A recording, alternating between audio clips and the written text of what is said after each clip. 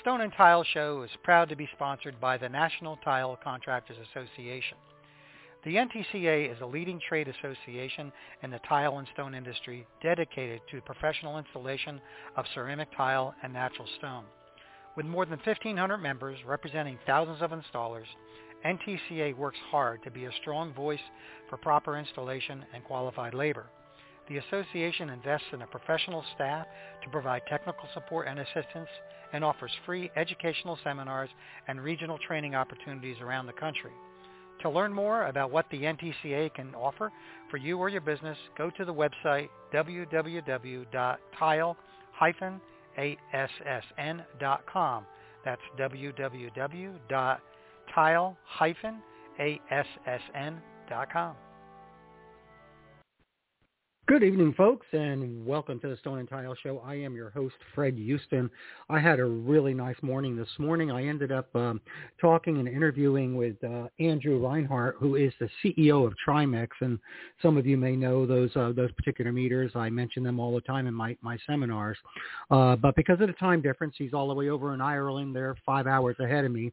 I had to pre-record it. So the following interview is going to be pre-recorded, so you won't be able to call in live. However, after the interview, and it's about an hour long, if you do want to call in after the interview, I'll be around for taking some calls if you want to, and that number is 323-870-3968.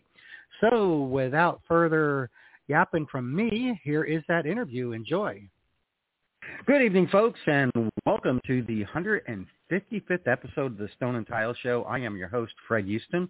Now, most of you that have listened to the show in the past, and those of you that attended my Stone and Tile inspection troubleshooting seminar, know how much we harp on moisture-related failures as far as it goes for stone, tile, substrates such as concrete and wood. And part of that, detecting that moisture, requires a proper equipment. And a lot of the equipment that I recommend in my class, one of them is the Tramex meters. And I am really proud to announce today that we are going to be interviewing Andrew Rynhart of Tramex Ltd. And let me just give him a little bit of an introduction before we get him here for the interview. But for almost 50 years, Tramex has been an international leader in design and manufacturing of moisture and humidity meters. Andrew is from the second generation of Tramex, and his father was the founder of the company, and so he grew up around moisture inspection in the building envelope. Tramex's heritage and innovation began with its foundation in 1974, inspired by the experience of knowledge of building moisture inspections. Tramex invented, patented, and developed the first ever non-destructive moisture meters. Today, Tramex continues to innovate, design, and manufacture moisture meters for building inspections to the highest standards of precision and durability in a variety of industries such as water damage restoration. Andrew has worked in the business as technical director and then CEO for more than 20 years and has given many presentations and seminars on moisture and different parts of the building envelope. So I'm going to get Andrew in here, and Andrew, are you there, Andrew? Hi, Fred. Yes, good morning. I am. Thank you. That's a long introduction. Thank you. No problem. Well, good morning to me, and good afternoon to you over there in beautiful Ireland. Yeah, it is. Actually, it's a pretty nice day today. This is one of the times of year where it's nice to be in Ireland. I think my father used to say Ireland is one of the most beautiful countries in the world when the sun shines, which is about 2 weeks of the year. So my next trip over there, I'm going to have to plan for one of those days, I guess. But yeah, anyway, you're coming from Florida, so just bring the weather with you. Exactly. I'll try to do that. Anyway, let's get in today's interview. I'm kind of excited to get you on the line because, this moisture issue that we have in the stone and tile industry is really has been and always been a big problem. And it's one of the biggest things I discuss in my seminars.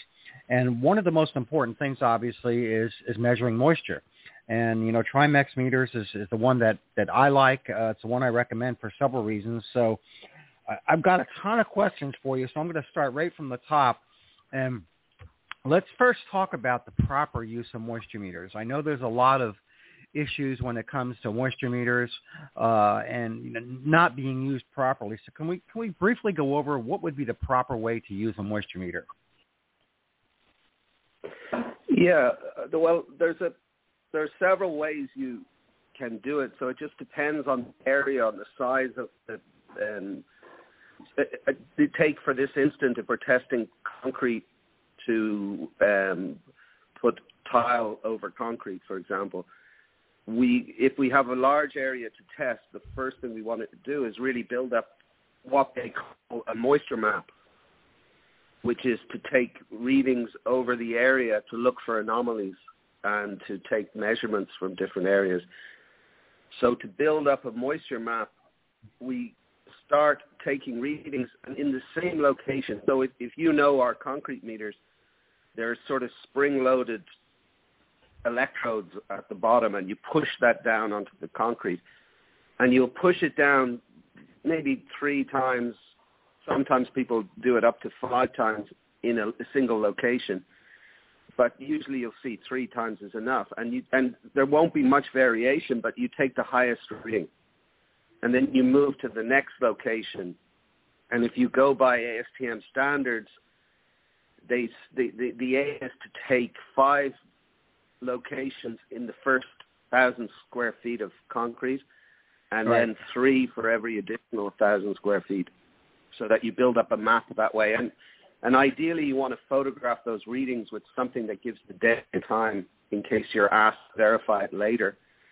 Or with apps now, there's apps. We have an app that will record all the readings in a grid so that it can be included in a report. It's less bulky than having the photographs. And the advantage of that is it has a geotag on it, so it will tell you where you are, and it will record the date and time. Nice. Now, what are some of the mistakes people make with moisture meters? I've seen guys out there taking readings, and sometimes the readings will kind of be how should I say this, a false negative. And so, what are some of the mistakes people make when it comes to using your moisture meters? Yeah, with concrete testing, you've got 2 levels. So first of all, with the meter itself, you're testing the moisture, and then you can drill in and do an ASTM 2170 test, which is an RH test.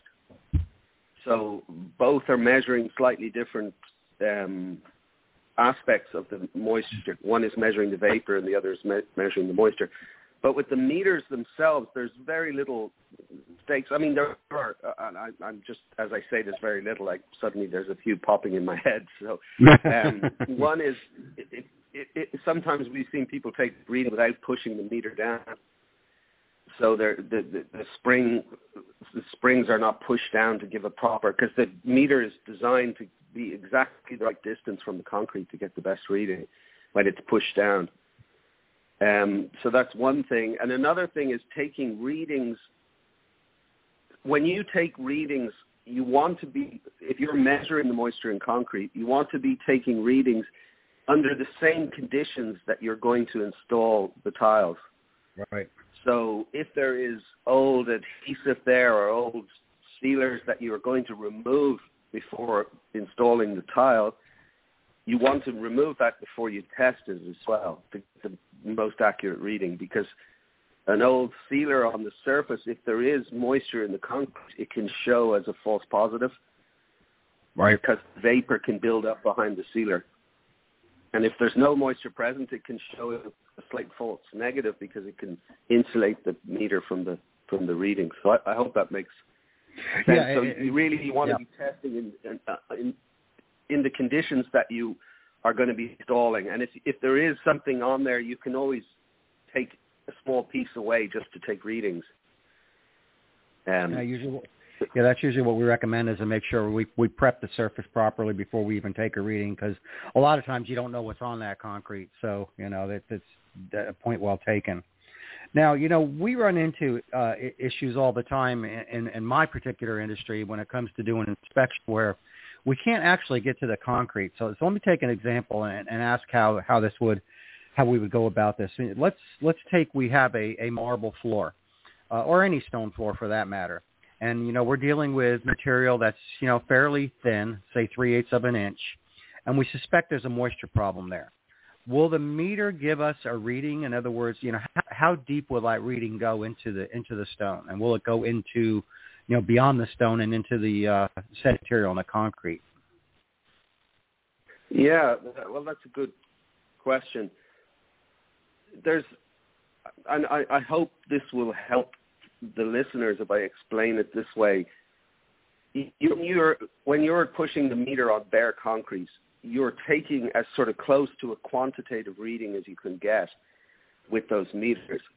But when you're measuring through a covering, you're getting a qualified reading, I suppose is the way to say it, or qualitative, as some people say.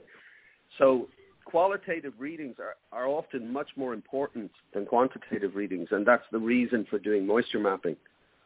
But it requires a little bit of an investigative brain, I suppose. So with moisture, usually if there's a moisture issue, it will just show up in a certain location. So with your map, you will see, hang on, we can see what they often call the dry standard is, what the expected dry level of the concrete is, and yet we have some anomalies in certain areas. Or we can get moisture that is built up all over the floor. With stone, for most stone, the density is quite similar to concrete, so the calibration is not actually very much different. But it depends on whether there's a sealer between the concrete and the stone. So, you could have a moisture buildup behind a sealer, which could be picked up by the meter, but it's not affecting the stone because the sealer is working effectively. Right. So, there's a certain amount that you can determine, and there's the good thing is to know which questions you can answer and which questions you're not yet able to answer, and what do you need to do further testing on. So, obviously, sorry, go ahead. No, that's obviously a good point, because a lot of times with stone we get there's some what we call telltale signs that we have moisture, without getting too in depth into it. For example, we see a lot of white marble that will start turning yellow, and that's usually an indication of oxidation, which is caused by one of the factors would be moisture. So using a meter to determine whether there's moisture there, especially if we have that yellowing occurring in just one spot, we can do a mapping across the entire floor and say, hey, well, we've got higher readings here than we do over here, so there would be a good indication that we have moisture there. But that brings me to the next question, and this is a topic that I've had quite a few conversations with our friend Bob Higgins, as well as others, and actually some arguments with some people, which I'm sure you get all the time.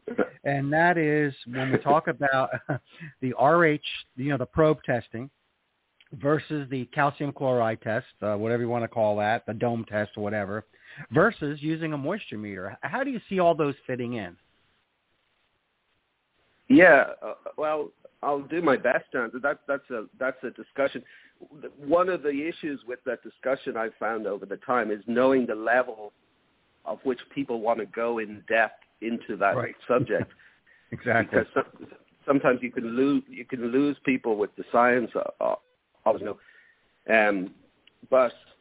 the basic point is that both the calcium chloride test and the RH test are measurements of in slightly different ways.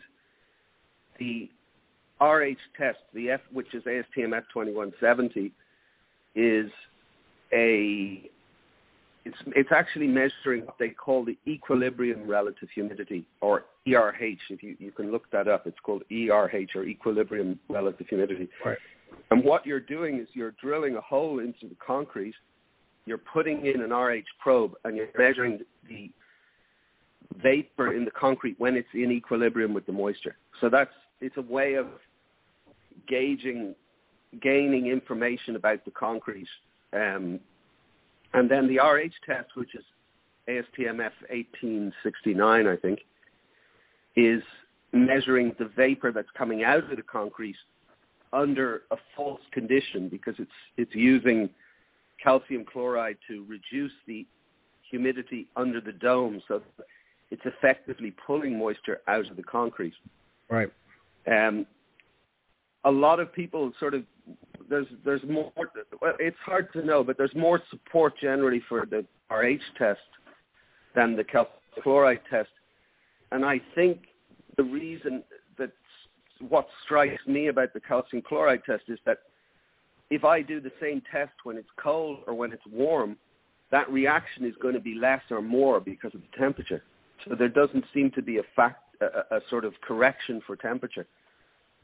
Whereas when we measure the relative humidity, it corrects for temperature, because if the temperature goes up, the RH won't be in equilibrium, and so therefore more vapor will enter the air until it becomes in equilibrium. That's why we don't measure absolute humidity, we measure relative humidity, so it sort of corrects for temperature. Right. So anyway, that might be a little too much information, but basically one is measuring the vapor and the other is measuring the moisture. And right. Our view is you should measure both.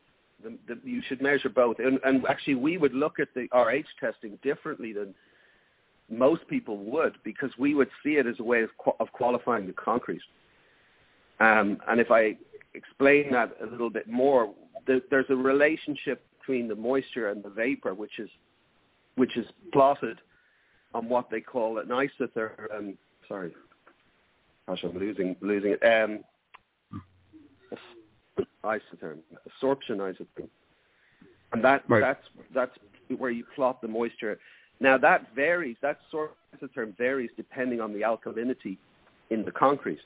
So if there's a lot of alkalinity in the concrete, in other words, if the concrete didn't properly hydrate or cure, you can have salts like calcium carbide, what are the salts? Sorry, I'm not a scientist myself. Well, we have the sodium hydroxide and calcium. Yes. And those salts can reduce the amount of vapor in the same way that a calibration check would do on a humidity probe. They can reduce the amount of vapor to moisture. So, and you can pick that up if you measure both. So if you see that the moisture is high and the RH is low, then that's a red flag. Whereas if you see the RH is high and the moisture is low, that's an indication the concrete is very good. Which is it takes a bit to get your head around that, but it's different to the way people often perceive it. Well, it becomes more complicated than what or at least our guys in the restoration installation industry are used to, and they're unaware. That there are so many factors involved. You have the RH, you have your moisture testing, you have what we call ASR, alkali silica reaction, which gives you that high. The salts become very hygroscopic and can give you false readings. But there's something else that also occurs that I'd like you to talk about, where a lot of people don't take into consideration, especially in our industry, and that's the ambient conditions in a building. The temperature, the humidity in the air as opposed to the concrete. So can you address that? Yeah, that's a great point. And actually, just to your last point with the ASR, that's an extreme example of alkalinity in concrete. So right. What it does is, if you have those salts present, you'll get very high readings on a meter. So it will flag that up, but you'll get lower readings with an RH probe because the salt can reduce the amount of vapor. So yeah, it is complicated, but it doesn't have to be, because there's one. I just addressed this first. There's two reasons for testing, and most people involved in the industry or installing are looking at these two reasons in different degrees of importance. So one of the reasons for testing is obviously to avoid the problems that can occur. Right. And to do that, we can become more and more expert by learning all this information. But the other reason for testing, which is also important, is to get the warranty from whoever's supplying the flooring in case something goes wrong. Right. And to do that, that's a more simple process, because then you just do what they ask you to do and record the numbers correctly and use those numbers then to demonstrate that you've done it according to their specifications. So, that's with our equipment where it does both the moisture and the RH, you can test to get all that information that you need to cover the warranty. Then to go a little bit further, understanding how moisture is in concrete allows you to clearer now, or we lost you there for a minute. I don't know what happened. Yeah, that was unfortunate. I was actually talking through my computer, so maybe that's why. But can you hear me as clearly now? Or oh yeah, now you're fine. You're coming in nice and clear. Okay, so yeah, so I don't know where I lost you actually, but the point I was making is yeah. So if you understand how to avoid problems, then it comes to your question about moisture from the air that you asked earlier on. So if we set aside that we do the testing to gain the warranty for the job that we're doing, and we start to, as a way of avoiding issues, we've got several questions to answer, and they're all simple questions. The first is if there is excess moisture, where is it coming from? So within concrete, you've got construction water. You can have water that is there from alkalinity that can lead to ASR, as you mentioned earlier. You can have water that comes from the environment. Actually, alkalinity also comes from the environment, but you can have dew point moisture. Or you could even have moisture from a leak in the building, or somebody even cleaning the floors, using the wrong product to clean the floors. Yep. So there's several places that moisture can come to. So to understand where the moisture is coming from is also an important part of testing. So one of the points is environmental moisture, and basically that is when moisture condenses on a surface because the surface is colder than the dew point temperature. So a lot of people talk about dew point, and for those who hear it but don't know what it means, dew point is the temperature reading. It's the temperature at which you will get condensation. Doubt you get a lot of it, although you would get it in Florida because it's very humid. Oh, yeah. Maybe early in the mornings. But, yeah, so you'll see, like if you have a glass of water with ice in it, the surface of the glass is colder than the dew point temperature. So you see water appearing on the outside of the glass, which is actually coming from the air around you. So when you're installing a floor, or if you're installing tiles, I should say stone tiles, at the time of installation, even having people on site working can increase the dew point temperature because, people breathe out vapor and add to the humidity. So if your room temperature drops below that dew point, on the surface you'll get condensation. So that can cause a lot of issues. And I've seen many of examples of that, in the United States here, especially in Florida, because almost everything here indoors is air conditioned, and we get issues with very large windows where you get major temperature differences from the outside to the inside, in particular, almost like microclimates within an interior space, which is kind of unusual to talk about, but it does happen.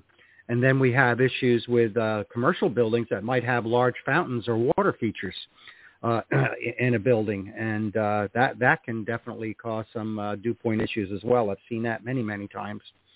So it's a point well taken. So I guess the lesson there you're trying to look at too is that, and this is something I always preach, is you don't want to approach the concrete or the stone or the tile, whatever surface we're talking about, with blinders on. You got to look at everything. You got to look at the substrate, you got to look at the tile itself, and you've got to look at the air and the environment. Would you agree with that? Yes, absolutely. And a good rule of thumb is 65% RH is ideal for living in. So between plus or minus maybe 10% RH. So up to 65 and down to 45 is comfortable for all. It's comfortable for plants. It's comfortable for humans. I've traveled to. I remember being at an ASTM meeting a few years ago in Colorado, and the RH was less than 20%. In the room, and I could feel everything drying up.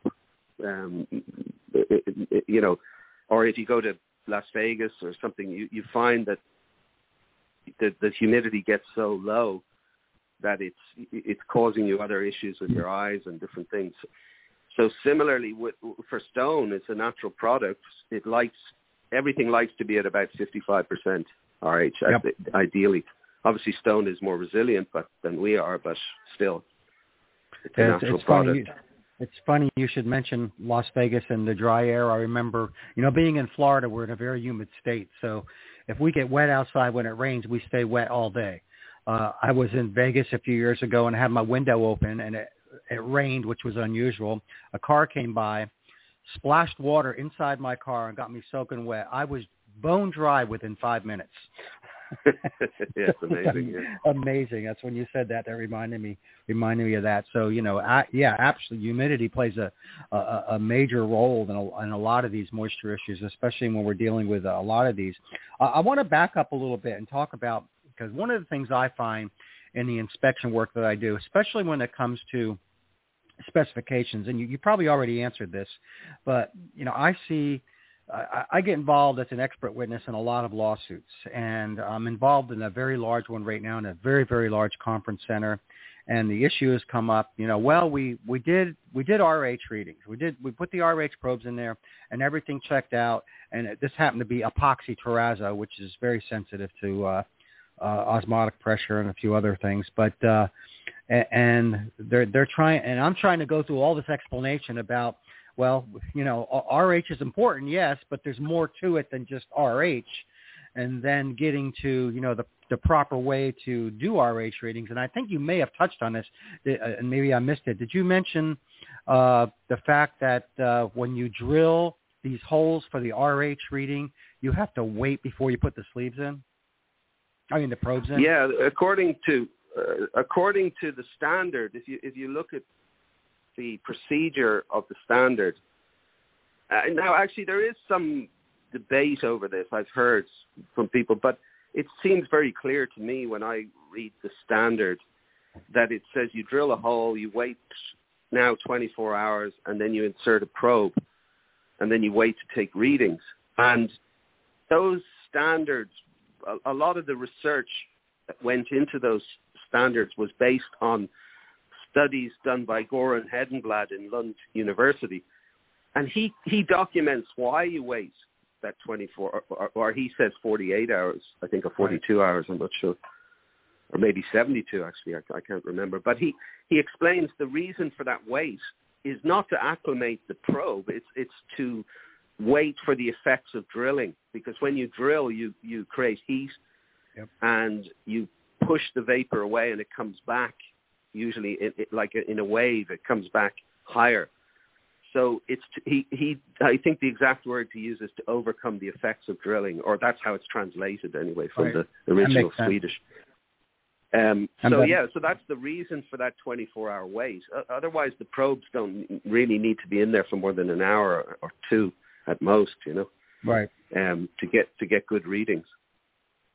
Because otherwise, what happens is if you put the probes in straight away, you can get a initial elevated reading, and then within 48 hours or 24 hours, they can come back to equilibrium, but not if they saturate. So if they get to humidity saturation, then they can stay high. It's a bit like if you had condensation on the sensor, you'd have to take it out and pass air over it. Or if you're in Las Vegas, you would just take it out for a few minutes and it would dry. But while it's in the concrete, it's like being in Florida. It just doesn't dry, Right. So you can have months where those probes just stay high because they haven't been taken out of the concrete. So that's one aspect of it. But the point that you bring up, I don't want to comment on an individual case, but you mentioned about osmotic pressure that you're dealing with, and that does sound like with epoxies, it's very it's a very common issue, and we're quite familiar with it because we deal with moisture. We make moisture meters for marine surveying as well, where osmosis is a big issue for fiberglass hulls, for GRP. I know. I've had. Go ahead. Sorry. Yeah, go ahead. No, I was going to say I've had detailed conversations with our buddy Bob Higgins on osmotic pressure and how people confuse, osmotic pressure with hydrostatic pressure, and it's like it just frustrates the heck out of me that you've got a hydrostatic pressure problem, and it's like no, you don't. Kind of that's the assumption, because when you see blistering, there's an assumption that the water is being pushed from the bottom up, and it's pushing up through the creating blisters. And when you think about the pressure that it takes to create that blister, and you measure even the highest level of hydrostatic pressure you could get, there's nothing. They're in a different league. There's no chance that hydrostatic pressure could create blistering. And then some people even say vapor pressure creates blistering, which is another that's even less pressure than hydrostatic pressure. So it's actually, interestingly, it's technically hydraulic pressure causes the blistering. So by osmotic forces, if you like, by osmosis, moisture, when you have the two parts of the epoxy, there's an acid and there's a base that mix together and create the epoxy. And if there's moisture present during that mixing phase, then it will retard that process of mixing the acid and base. And the acid that gets left behind, it's usually the acid. I don't believe it's the base. It's usually the acid, and the base diffuses. But the acid that gets left behind will draw moisture into it through osmosis. Yep. And because there's no physical space between the epoxy and the concrete, when the osmosis is drawn into that space, it creates a hydraulic pressure which creates a big blister. Yep. And that's a very common problem that is more times than not misdiagnosed. And what's really interesting about that is it is moisture that is present near or at the surface of the concrete that is causing that problem, not moisture that is deep within the concrete, because it only occurs while the curing is taking place of the epoxy. So that's why when you do an RH test, you can drill way past that. And so if you had a dew point issue, for example, it would be moisture at the surface.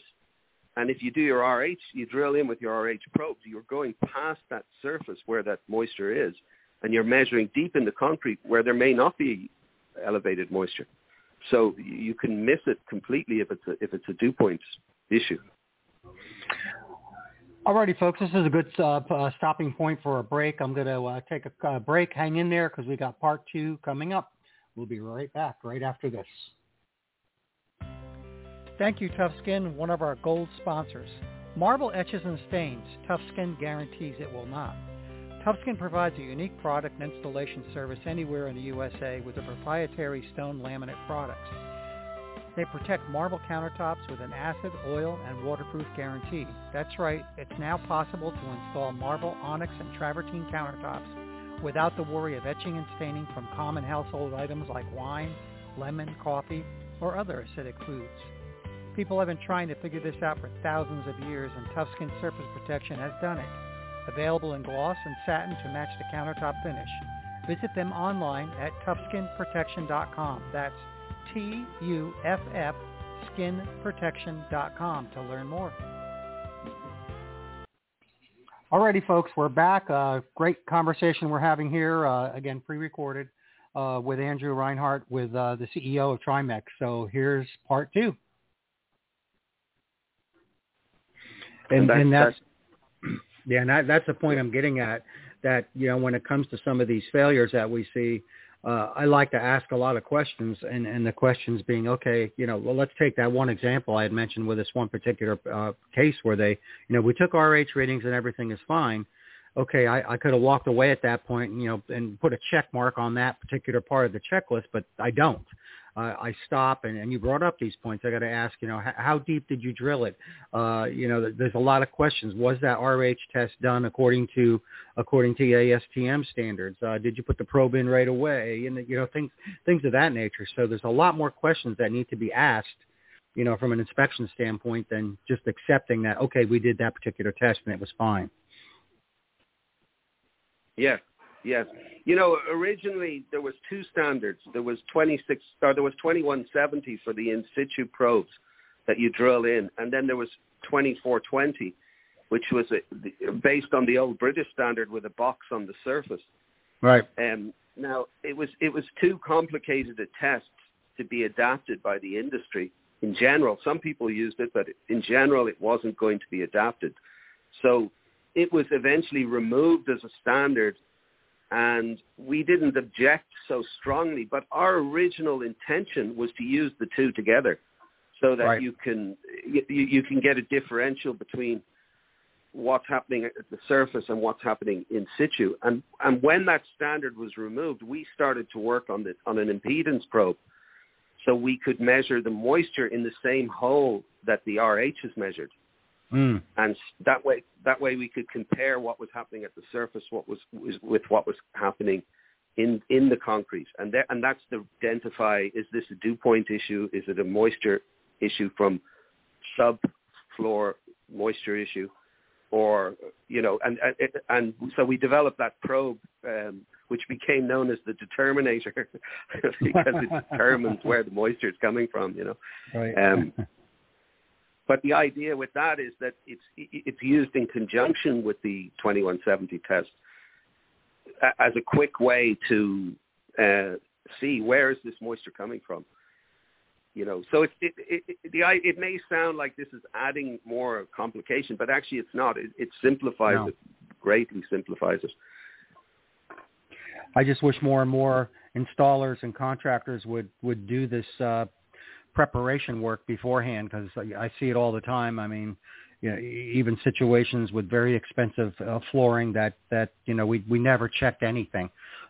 We just assumed everything was ready to go. And so with that question, I want to get into a little bit more about the meters. But before we get into that question, let me ask you this question. So what would your recommendation be for let's say it's a new building, whether it's commercial, whether it's residential?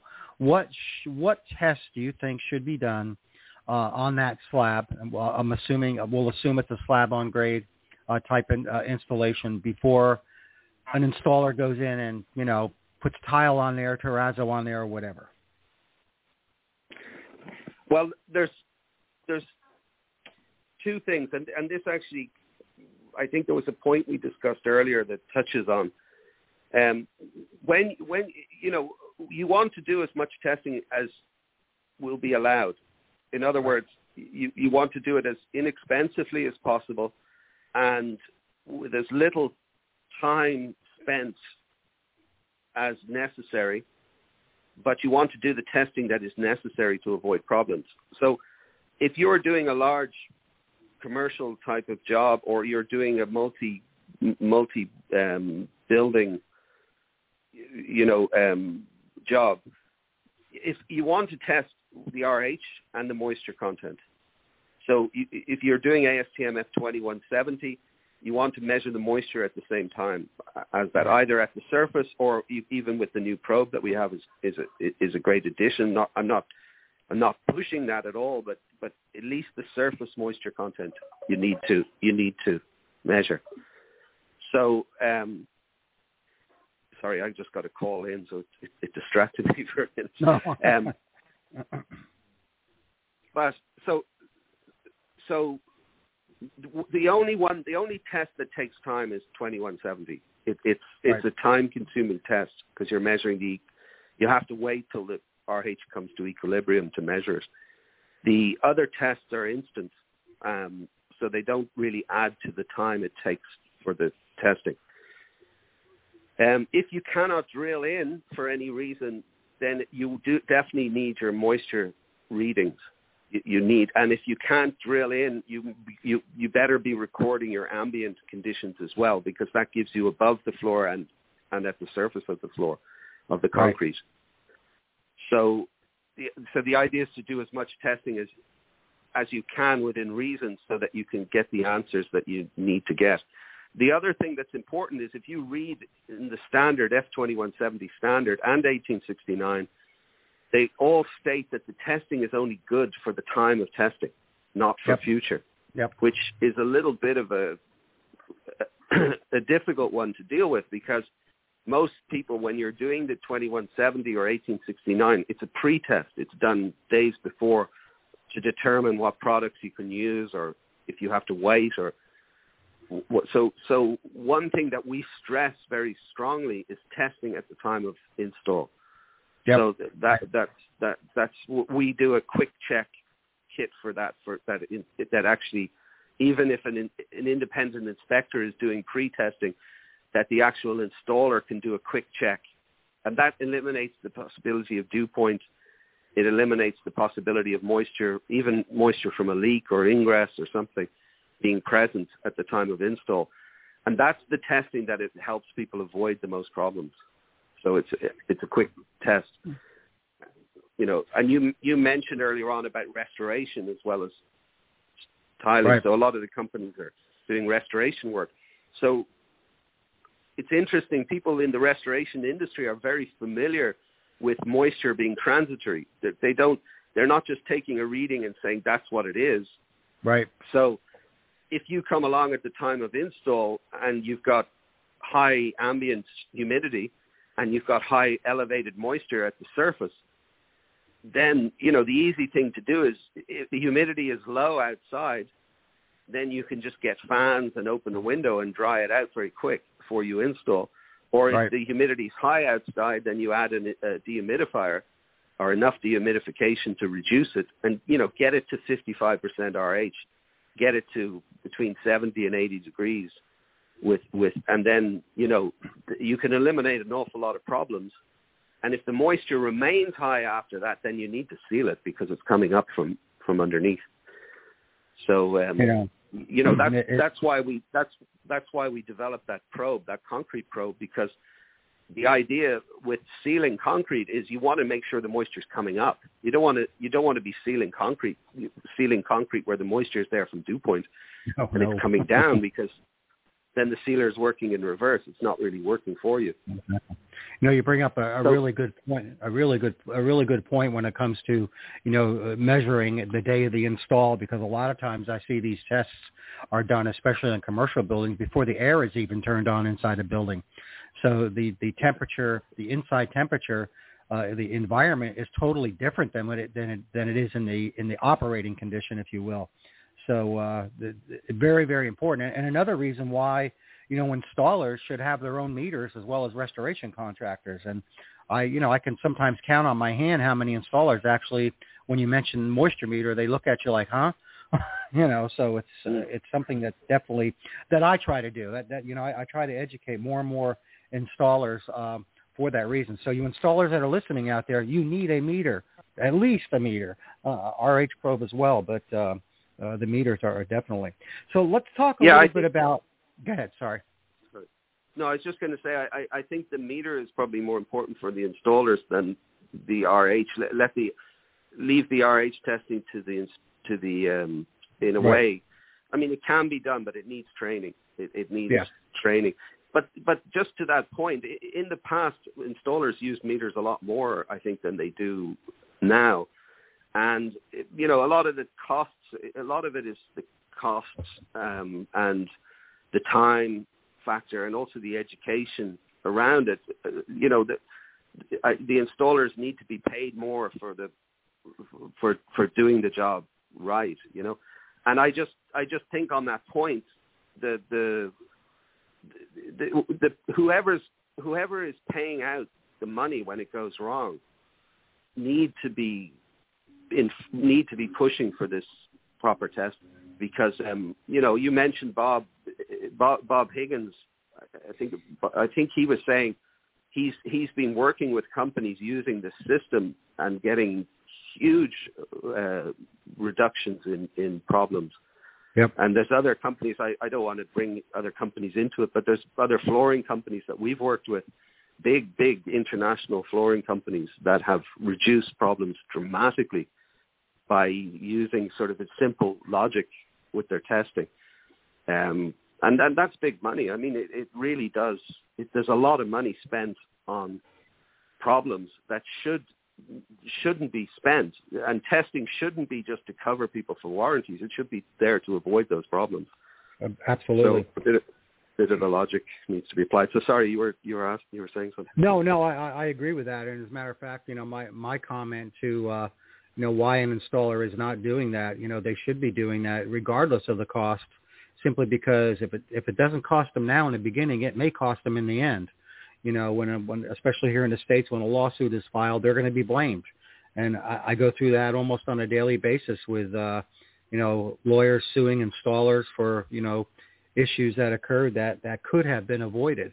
And, I don't want to get into details on that, but I agree with you 100%. It definitely needs to be done. Okay, so let's switch gears and talk about the Tramex meter. And I'll just put it very bluntly. How does the Tramex meters differ than most other meters out there? Well, they're designed. Our concrete meter is designed for concrete, I guess. There have been copies of our meters over the years, but nothing. We've seen nothing that comes to that level of accuracy that the meter can give you. Most moisture meters are usually designed for measuring moisture in wood, right. Sometimes for measuring moisture in grains for agriculture, and then they're applied to the building envelope. But we've designed our meters from the beginning for the building envelope. So we have meters for different. We have a big, huge meter for flat roofs, called a deck scanner. We have a bunch of meters for EIFs. We have meters for concrete, and we have a general purpose meter, which I'm sure you're familiar with. The new, I think it's the code is the ME5, yep. Which is a meter that has a dual depth. And when you mentioned earlier on, I was going to say it, but I think I got cut off at that time. When you mentioned about checking on stone that's already installed, that dual depth meter is pretty good because it gives you a very shallow depth reading and then a much deeper reading. So you can get a good indication what is happening in the tile itself, and then you can get an indication of what's happening behind it at the same time. So it will, if there's a much lower reading in the tile and a much higher reading behind it, it can give you an indication that there is a sealer that's working there. Anyway. No, I think you may have mentioned this before, and that is, sealers on the top of a surface like tile or even concrete or whatever, that can interfere with that reading, correct? Did I hear you correct when you said that? I was thinking of the sealer between the concrete and the tile. So sometimes people will put down a... Right. But the sealer on the top, if there's moisture that's coming up through the concrete and it's entering the tile and there's a sealer on top, it could hold it back, and the tile could just build up, the moisture could build up, and as you said, you can get discoloration and other things. But I'm not an expert on stone tiles like you are, so you would see the problems more. You mentioned discoloration, which is something I'm familiar with. Right. I imagine other problems include the adhesive breaking down. Yep. Sometimes the adhesive won't, if there's water present, the adhesive won't set properly in the first place, and it remains a bit like it's been left in the jar, if you like. Or some people describe it like mayonnaise. And then other things, if you have alkalinity in the water, so then the adhesive can break down from the alkalinity. We've seen that as well, where it eats away the adhesive. Interestingly, I'm not sure if you know Peter. I'm sure you know Peter Craig. I remember him talking about. He gave a really good analogy of, or not analogy, but description of what happens with why you get the alkalinity at the surface of the concrete, and that is because the aggregate and the sand is more dense than the salts. So while the initial concrete, when the concrete is initially poured, the salts will tend to rise up to the surface compared to the other things. So that's another point. If you have that issue, you can, and you're drilling in to do an RH test, you could actually drill past it and be measuring below that alkalinity problem, So anyway, they're all things to consider. But now on your meters, one of the things that we run into a lot with stone surfaces, as well as brick surfaces and some other masonry surfaces, is the salt issue, the efflorescence issue. And one of the things that I used to do, and I don't know if this will work with your meter or not, but I'm going to tell you what I do, and you can tell me what you think. And I guess it depends on how the meter works, which I want you to explain that in a second. But a lot of times I can take a piece of rubber, for example, and I can put a drop of distilled water on that rubber, and I can take a reading. And let's say I get a reading, let's say I'm using a 0 to 100 scale, and I can get a reading of 85, for example. And then I'll take another drop of distilled water, and I'll place it on the stone, and I get a higher reading. It usually indicates the presence of some kind of salt. Would you agree with that, or am I doing the right thing there? Yeah, you mentioned rubber in the beginning and then stone second time. So you're saying the water will give one reading, but it gives a higher reading in the stone. Is that what you? The same drop. If salts are present. So in other words, if I took a reading on that rubber of just plain distilled water, and then I took the same reading on that same rubber with salt water, would I get a higher reading? Oh, yes. Yeah. Well, okay. I actually, that's a good question. Yeah. So normally the salts will attract water to it from the air. I mean, if you're familiar with having Epsom salts or something, they're usually soaking wet. And so you get a higher reading because the moisture is there, but it's there because of the salt. Right. So whether the salts themselves, there was an ASTM publication. I hope this helps. I actually can't find it at the moment. It seems to have been removed.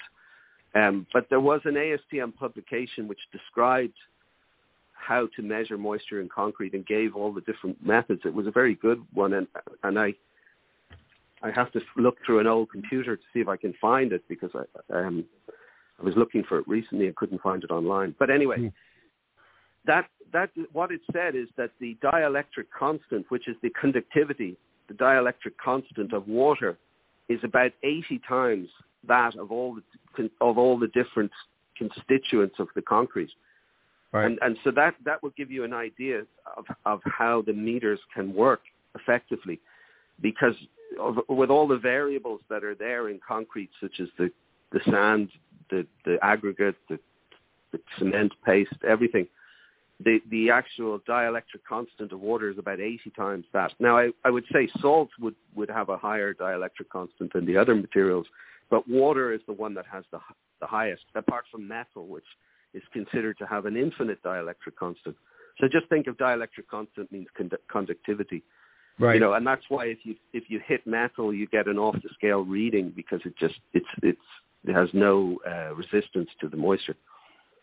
So yeah, I had an interesting thing happen on so many years ago on a piece of stone that was giving me unusually high readings that didn't make sense to me, and I discovered there was a sealer on this particular stone. And when I'm saying sealer, I'm talking about a coating on this. So I ended up finding the type of coating that was used, and discovered that this particular coating was made with what they call metal interlock finish. So it actually had metal in the finish itself, which was kind of interesting. And I concluded that was probably why I was getting the false reading.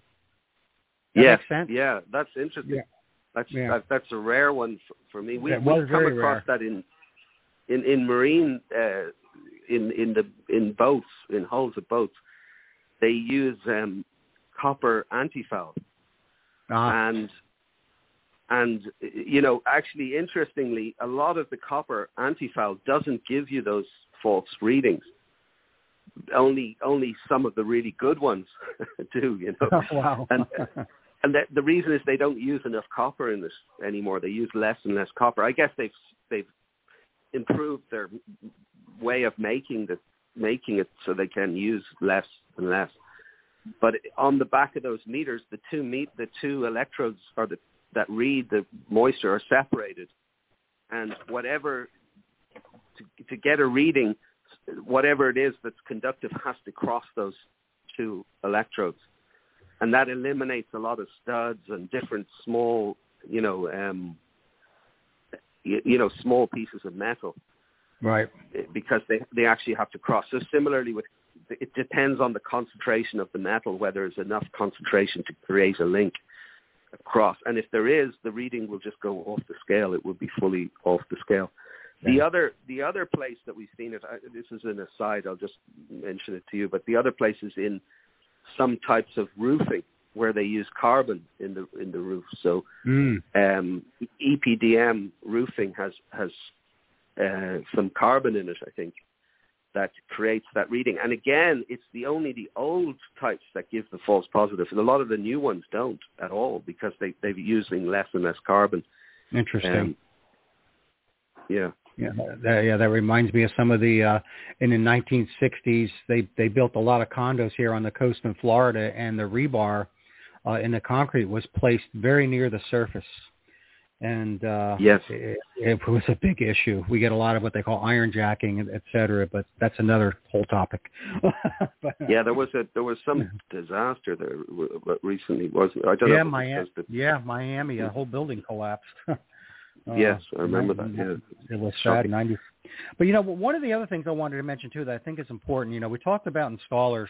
I also want to mention that, every restoration contractor out there, particularly you flooring guys out there, really need to have a meter. And this is something I preach all the time. And here's the one reason why, and you can agree or disagree with me, and that is when you're sealing stone, and we use sealers, and I'm not talking about topical coatings now. What the stone industry generally uses is what they call impregnating sealers, that they penetrate into the surface of the stone. And for that reason, that stone has to be dry. So it's extremely important that, you take a meter and measure and make sure you're dealing with a dry stone before you apply the sealers, because if you don't, there's going to be moisture in those pores of that stone the sealer's not going to take in those particular areas. And a lot of times that's why we see those particular type of failures. So would you agree with that?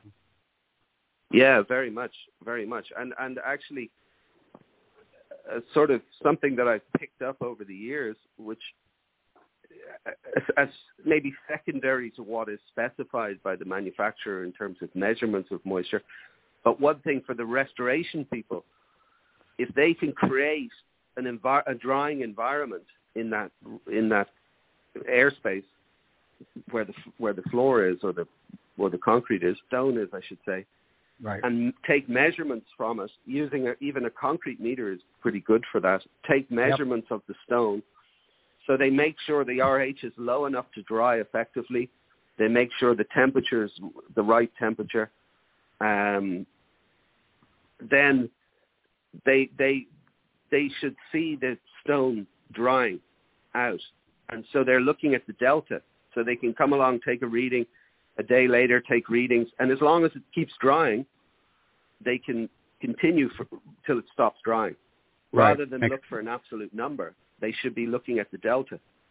And interestingly, a good friend and mentor in the industry, Mickey Lee, I don't know if you know Mickey Lee in the restoration industry. I've heard his name.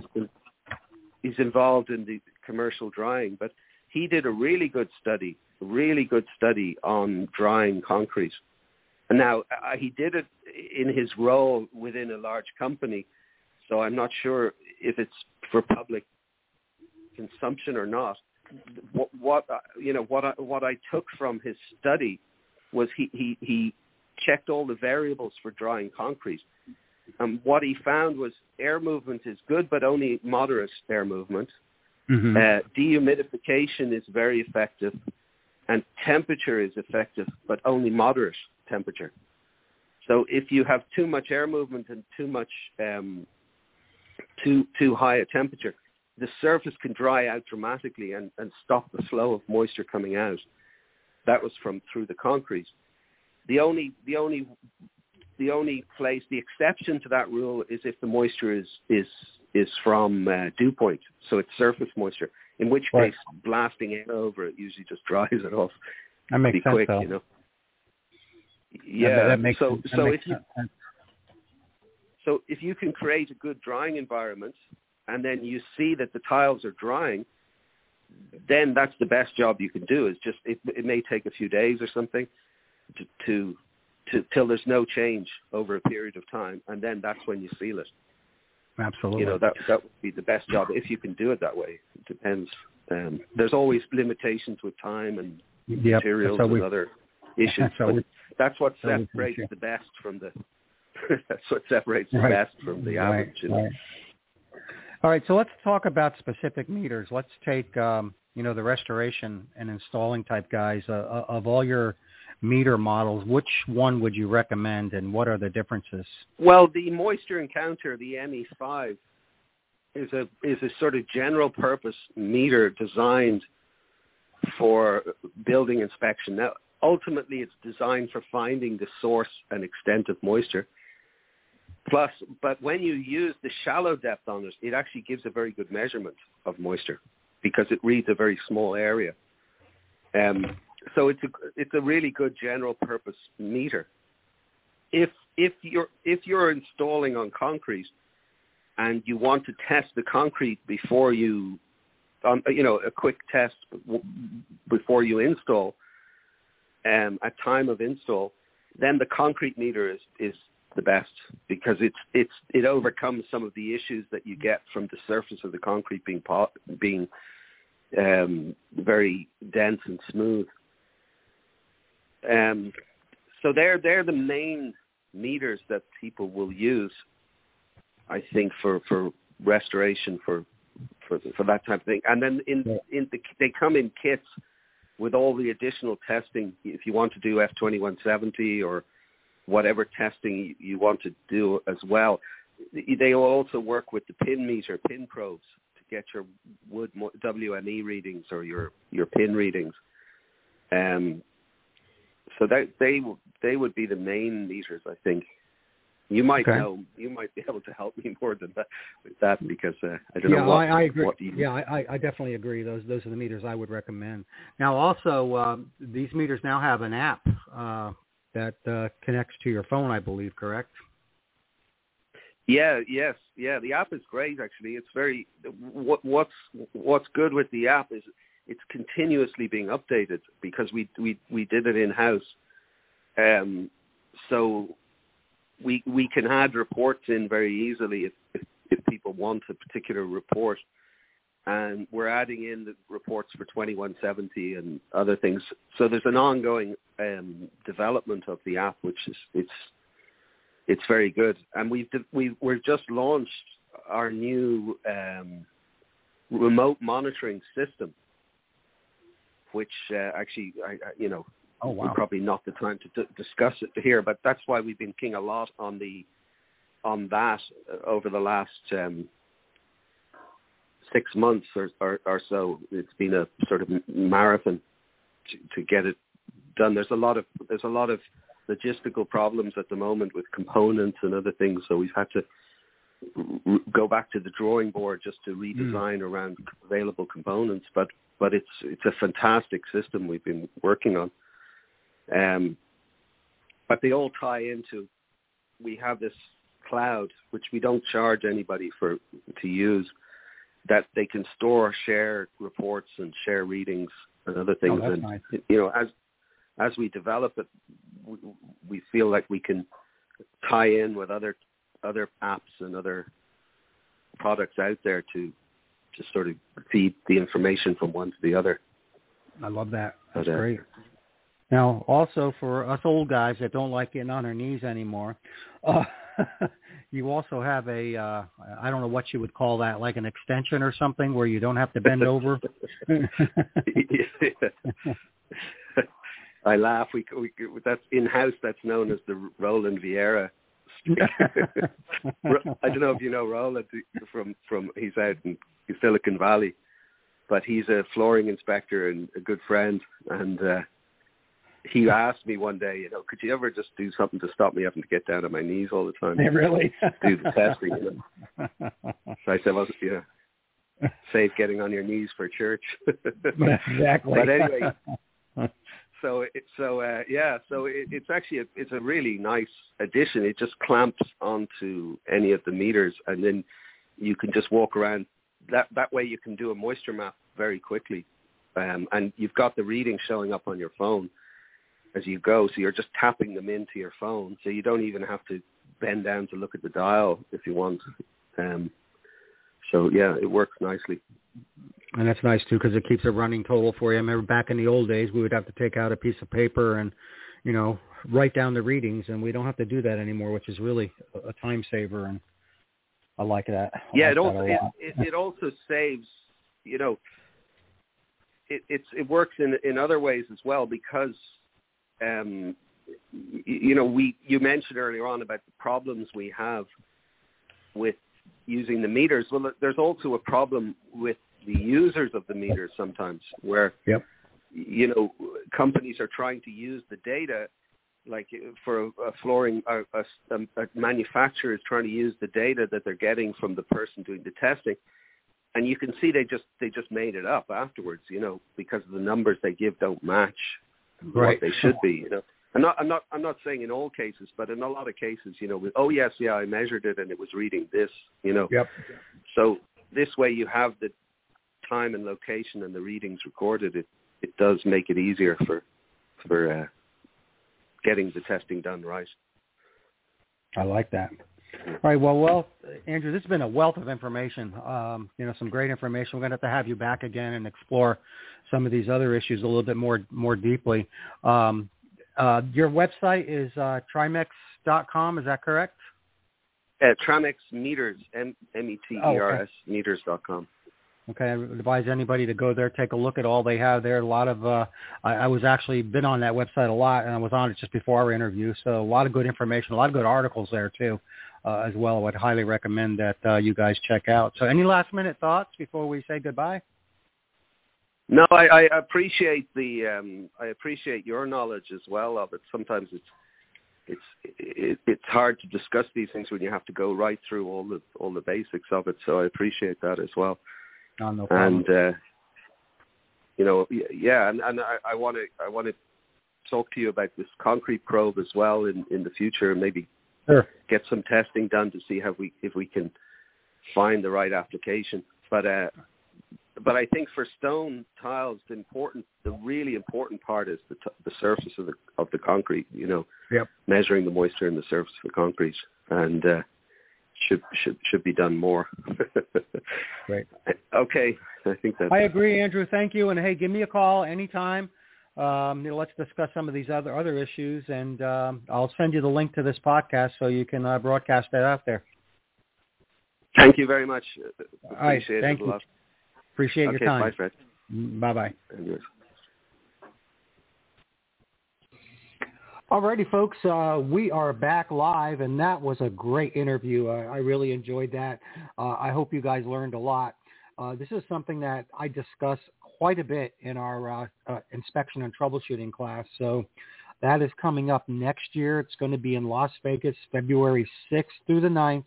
I'm already getting people signed up. I limit the class size, so if you guys want to attend that and learn a lot more about stone and tile inspection and troubleshooting, you need to get into that class. So go to my website, which is stoneforensics.com. Check out the training tab there. It'll give you all the information, or just simply send me an email at fhueston, FHUESTON @gmail.com. And as always, if you have any questions concerning anything that we talk about on this show, just drop me an email, fhueston, FHUESTON @gmail.com. So until next time, thanks for listening. Keep setting those tiles, polishing that stone, fabricating those tops. Later, my friends.